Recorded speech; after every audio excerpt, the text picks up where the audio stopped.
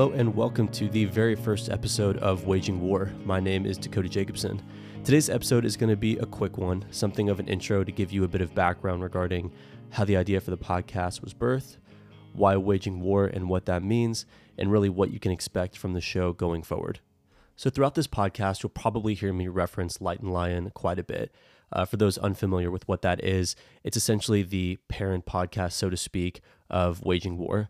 My buddy Chris and I have a weekly podcast where we get together and essentially just discuss a whole wide range of theological topics from church history to practical application and kind of everything in between. So if you haven't already, we would love for you to go check that out as well. So what does waging war mean? It can really have all kinds of applications, but what I really want to focus on is Ephesians 6:12, which says, "For our struggle is not against flesh and blood, but against the rulers, against the authorities, against the cosmic powers of this darkness, against evil spiritual forces in the heavens." So really, when we wage war, we're waging war against evil and against sin. Again, we wrestle not against flesh and blood. I want to emphasize that our war is not with people. We also understand that on our own, we are hopeless against an incredibly strong enemy. So we have to be prepared for war. As it says in Ephesians 6:10-18, "Finally, be strengthened by the Lord and by his vast strength. Put on the full armor of God so that you can stand against the schemes of the devil. And again, for our struggle is not against flesh and blood, but against the rulers, against the authorities, against the cosmic powers of this darkness, against evil spiritual forces in the heavens. For this reason, take up the full armor of God so that you may be able to resist in the evil day. And having prepared everything to take your stand, stand therefore with truth like a belt around your waist, righteousness like armor on your chest, and your feet sandaled with readiness for the gospel of peace. In every situation, take up the shield of faith, with which you can extinguish all the flaming arrows of the evil one. Take the helmet of salvation and the sword of the Spirit, which is the word of God.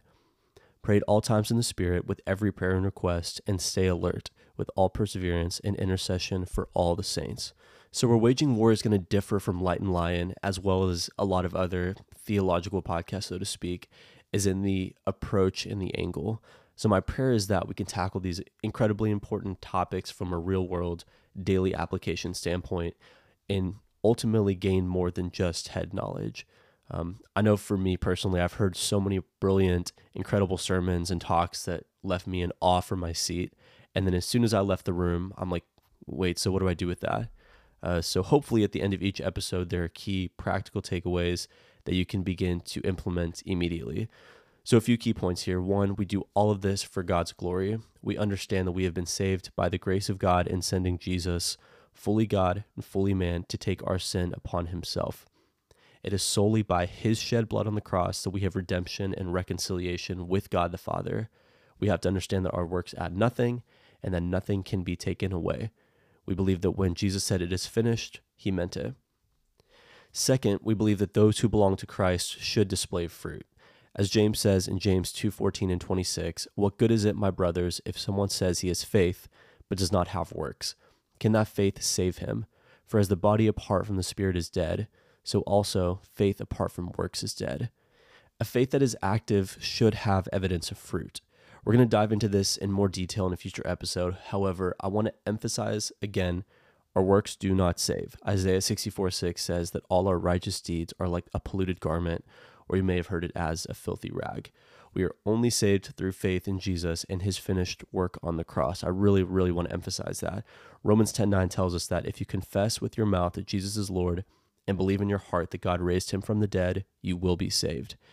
So our desire and our motivation as we strive to wage war against sin is that God would be honored and glorified, and that those around us would see Christ in us by the way that we live.